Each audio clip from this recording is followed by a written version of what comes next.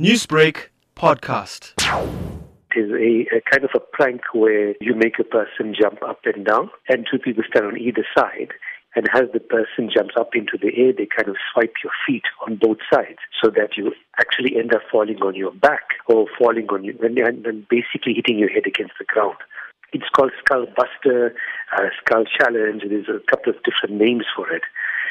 But in essence, that is what it is. It involves the intentional action of making somebody fall, and then basically for fun. What have been some of the repercussions of this actual challenge? At the end of the day, I think anybody causing or inflicting harm or injury on any other person is criminal. You can't assault somebody, you can't injure somebody, you can't hurt somebody. It's criminal. This kind of prank or this kind of action that is going around, while seemingly to some of the people might be fun, it's actually quite dangerous. There are people who were seriously injured, seriously hurt, and worried about our learners at schools. This is criminal behavior. If you see some of the videos, you see that you can easily break your neck. You can easily fall. People have got unconscious. People were concussed by this, especially the fact that where you hurt your head or you hit your head against the ground quite hard. You can injure your back, you can injure your spine, you can injure any part of your body during that fall. How can schools become more apt in dealing with technology and social media platforms when South Africa is trying to become more technologically advanced at schools? I think as it is with any learner, with any youngster in school, with any youngster anywhere, technology is something that could be used to their advantage, also to their disadvantage. I think the mere fact that these videos are being recorded and being circulated itself is a crime, because you can't do that. I mean, it's pure madness for anybody to do that, but we understand that we are dealing with children. Our responsibility now is to then advocate some safety features and some kind of knowledge about it.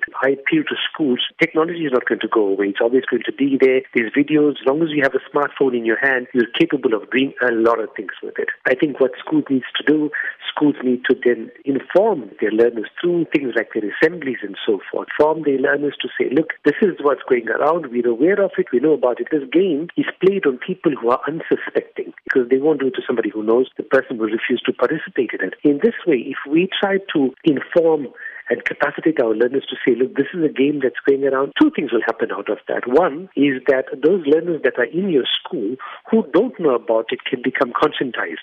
The second thing is that those people and those learners in your school who are perpetrators or who want to then perform that act would then know that the schools are very serious about the kind of action they're going to take should these people or should these perpetrators be caught in performing those actions, especially with the other learners. Newsbreak, Lotus FM, powered by SABC News.